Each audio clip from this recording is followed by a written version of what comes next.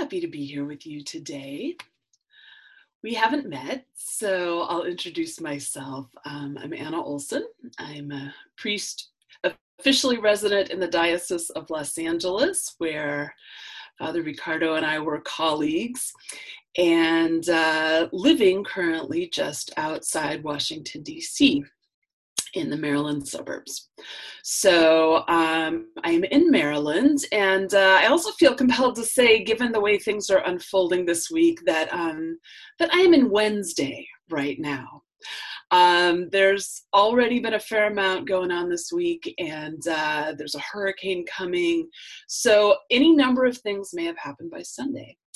And I will trust that you and God and I will be following along with those things in prayer, in action, and always walking in love as best we can.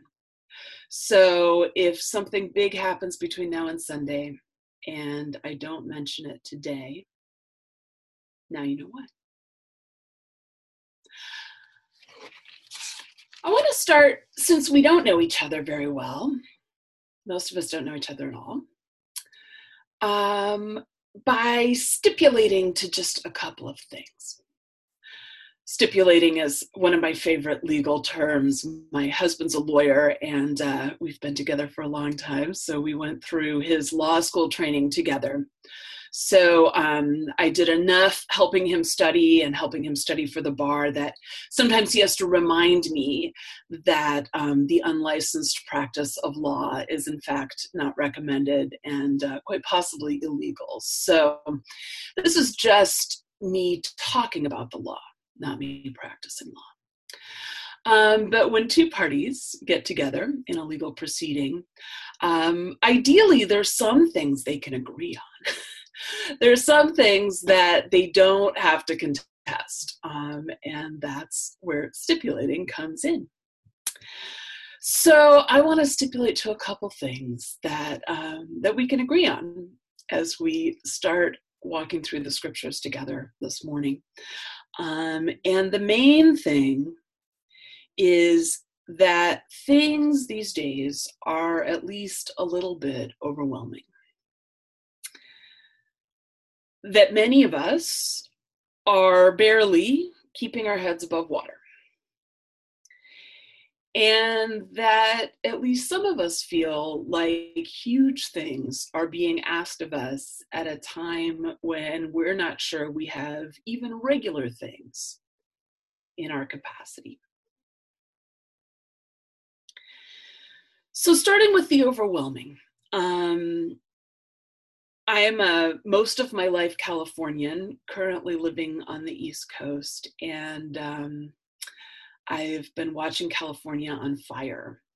As a 21-year resident of Los Angeles, I know what it's like to live through a fire season or two in California, and I also have many friends and family further north. So I have some sense of what you are living through every time you look out the window or into the sky or turn on the news or look at your phone these days. So California's on fire. We'll start there. Because I am in Wednesday, I'm also seeing quite fresh news from Kenosha, Wisconsin, where there was yet another police shooting of a Black man, and now a shooting with several fatalities at a protest that seems to have been carried out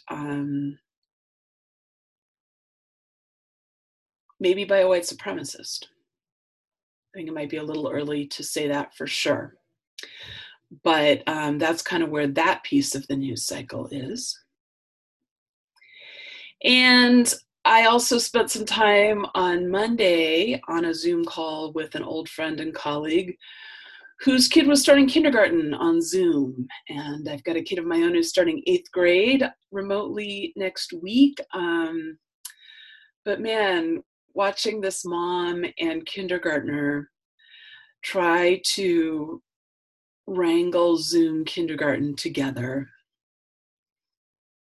just really made me feel for teachers, all teachers this year, and also any parents with kids who are on the younger end, with kids who have any kind of learning needs that make it hard for them to just sit in front of a computer and do what they're told to do, which is a lot of kids for a lot of different reasons.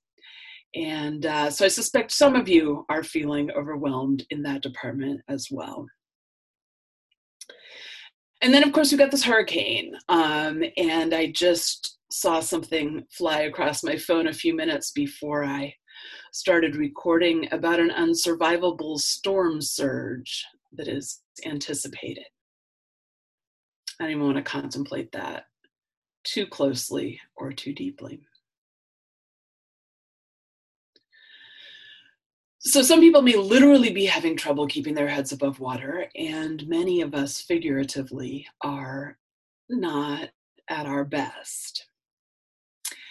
And then we're being asked to do these huge things.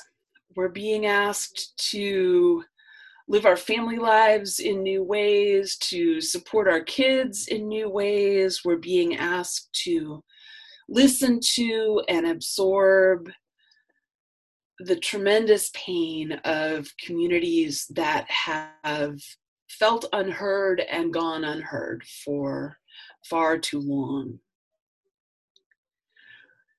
In some cases, we're being asked to re-understand our history and our place in the world and figure out anew what kind of an identity can make sense for us as Christians, as members of various parts of the dominant culture. And some of us are just really tired. My African-American friends in particular on social media this week have been using this phrase that comes off a sort of 80s era shampoo bottle: wash, rinse, and repeat. That it just feels like there are certain things that do not stop happening. And that there's even a certain way that we play out outrage and protest, and that they're still not convinced that their lives will matter the next time around, or that their children's lives will matter the next time around. So there we are. And we come in the gospel to the story of Jesus turning and setting his sights towards Jerusalem. And the gospel tells us that Jesus shows the disciples. He begins to show the disciples that he has to go to Jerusalem and undergo great suffering at the hands of the elders and chief priests and scribes, and be killed, and on the third day be raised. So Peter, dear Peter, good old Peter. Peter is always up for it, always ready to go, always kind of hanging out right there at Jesus's elbow, ready to learn something, but never quite able to absorb it in the way that Jesus intends. And Peter, the rock on whom the church was built, takes Jesus aside and begins to rebuke him and says, "God forbid it, Lord. This must never happen to you." Peter, as it turns out, did not agree with the whole plan. He was against the crucifixion and quite possibly against the resurrection, the rock on which the church is built. And Jesus turns to Peter and he says something pretty harsh. He says, "Get behind me, Satan." Now, when your teacher and your Savior and your Messiah and the one who you've left everything to follow turns to you and calls you Satan, I'm guessing that doesn't feel good. I'm guessing that's not what Peter was hoping to hear in his rush to protect Jesus from all this suffering that seemed to be coming down the road. Jesus says to Peter, "You are a stumbling block to me, a stumbling block. For you're setting your mind not on divine things, but on human things." Peter's watching the water. He's watching the water, which is, if not over his head, getting very close. They've been through a fair amount already, these disciples. And he's not sure he's got a walk to Jerusalem at Jesus' side and watching a crucifixion in him. He may not even have heard the resurrection part, honestly, by the time he gets through imagining all of the other things that are going to happen if they go through with this plan to go to Jerusalem. Peter is not sure that he's got it. So why does Jesus call him Satan? Satan in biblical tradition is a source of temptation. Satan, here I am back at the lawyer thing. Satan's like the lawyer for the other side. There's God's side, there's faith's side, and then there's Satan's side, which is like, this Jerusalem thing, this crucifixion thing, this resurrection thing, this doesn't sound like a good plan. This following Jesus, this picking up your cross, this losing your life, who needs it? You've got enough. You got too much already. Don't go. Don't go. Remember that earlier in the gospel, Satan's the one who tempts Jesus in the wilderness, who tries to pull Jesus away from the path that's been laid out for him, who tries to pull Jesus away from doing what he's called to do and being who he's called to be. And Jesus resists those temptations. And when he hears Peter say, "We got enough already. Let's not go to Jerusalem. We cannot go and say we did, but let's not go." Jesus hears that same level of temptation. He hears Satan saying, "You've done enough. This last mile is a mile too far. You can say no. Just don't do it." And Jesus says, "Get behind me, Satan." I didn't grow up in the church, so I didn't learn a lot of things from the Bible. I learned bits and pieces of biblical wisdom and biblical knowledge from other places. And I first really learned this bit that Jesus says to Peter from a protest song. It's a protest song that comes from an old spiritual. And it says, "I told Satan, get thee behind. Victory today is mine. I told Satan, get thee behind. Victory today is mine." I was something of an activist in my youth, and I sung it a bunch of times on picket lines and protests, and I knew that it had roots probably earlier actually, but going back at least to the civil rights movement of the 1950s and 1960s. And as we're just remembering some of the giants of that movement that we are losing this year, I can imagine what that song meant to them in a new way. When they were getting ready to cross a bridge where they knew that they would get beaten on the other side. When they were getting ready to go to jail, and now I've been to jail for civil disobedience, but I haven't been to Mississippi jail as a Black woman during segregation. They knew what was waiting for them in those jails, and they must have been mightily tempted to turn around. But they said, I told Satan, get thee behind. Victory today is mine.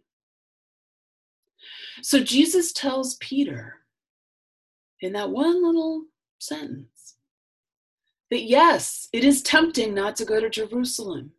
It is tempting to cancel the crucifixion and with it the resurrection.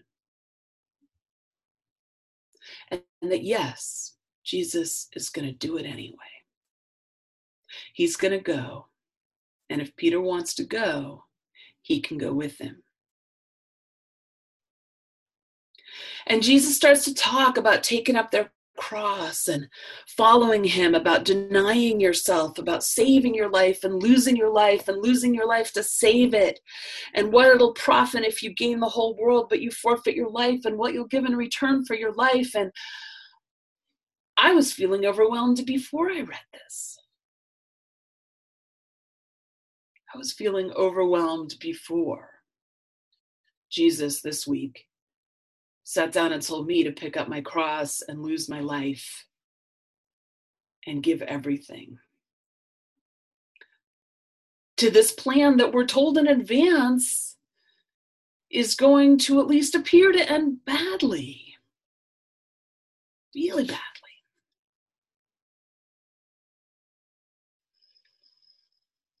So when I'm overwhelmed, and I'm not sure that I'm equal to what I know I'm being asked to do, to what I know God's asking me to do, to what I know I need to do, to what I know I have to do, because there are certain things that we just have to do to get through whatever it is. Whether it's evacuate our houses or sit down with our 6-year-old in front of Zoom or console someone that we know who has lost someone who they love. Sometimes we just got to do the things because they're the next things. They're the things in front of us. And when I'm overwhelmed, I am the last person that I want generating my own instructions for how to do that.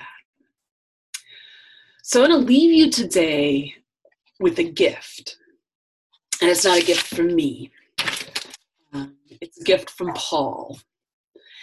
And just like I love Peter, I love Paul. And it wasn't really in vogue for women of my generation in the church to love Paul. He kind of had a reputation. But when I dug in and started reading Paul, I love Paul. I found a kindred spirit.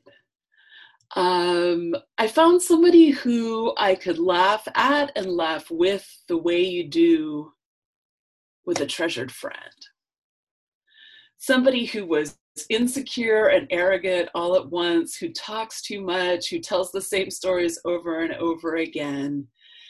And yet, in the midst of all of that, is tremendously wise and tremendously faithful and tremendously courageous about being real with us, his listeners, about what it actually takes to live a life of faith.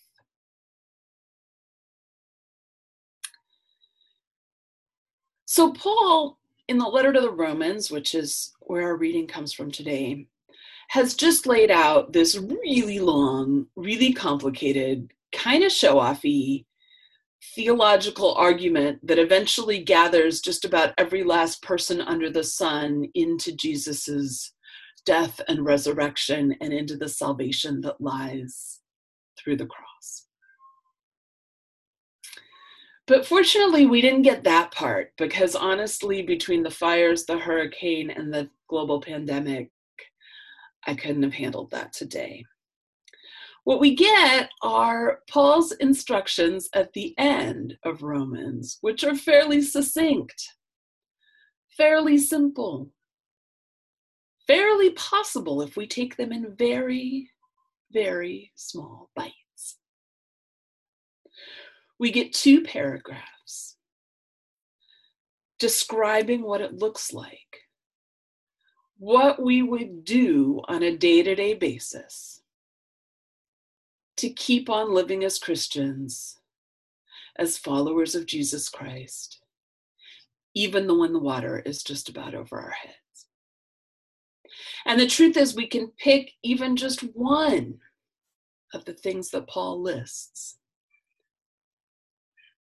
and our lives will be better, and our faith will be better, and the lives of people we come into contact with will be better, because we picked just that one thing and tried to hang on to it and tried to believe in it really, really hard. Paul says, let love be genuine. Hate what is evil, hold fast to what is good. Love one another with mutual affection. Outdo one another in showing honor. Do not lag in zeal. Be ardent in spirit. Serve the Lord. Rejoice in hope. Be patient in suffering. Persevere in prayer. Contribute to the needs of the saints. Extend hospitality to strangers.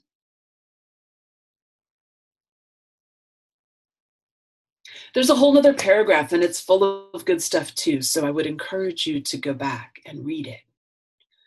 But let's even just stick with that first bit.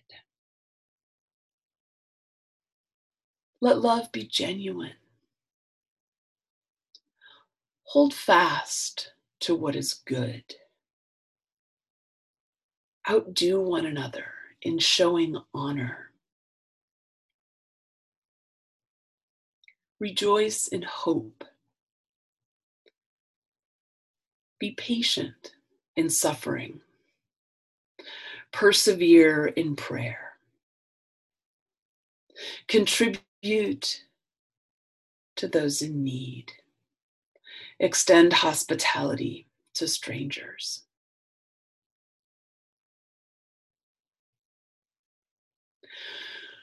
When we're up to our necks or up to our noses or up to the little spiky bits at the top of our hair,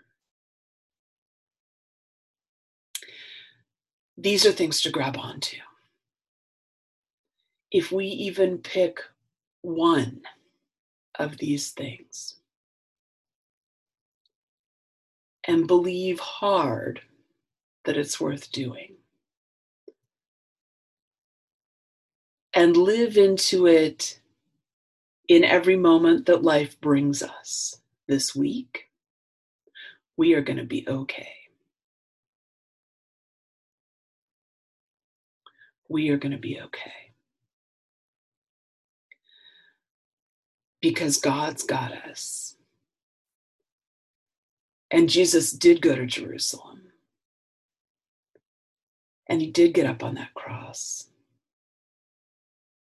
And he did rise on the 3rd day. So we don't have to worry too much about how the math works out, where we lose our lives and we save our lives. Our lives are saved. Our lives are redeemed.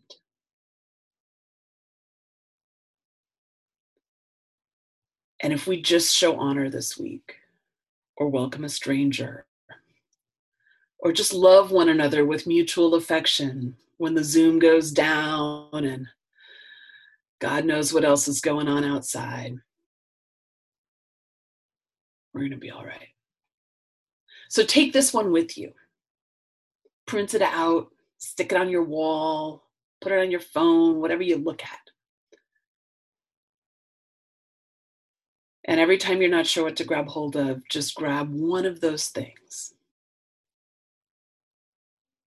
and see if you can hold fast to what is good. Amen.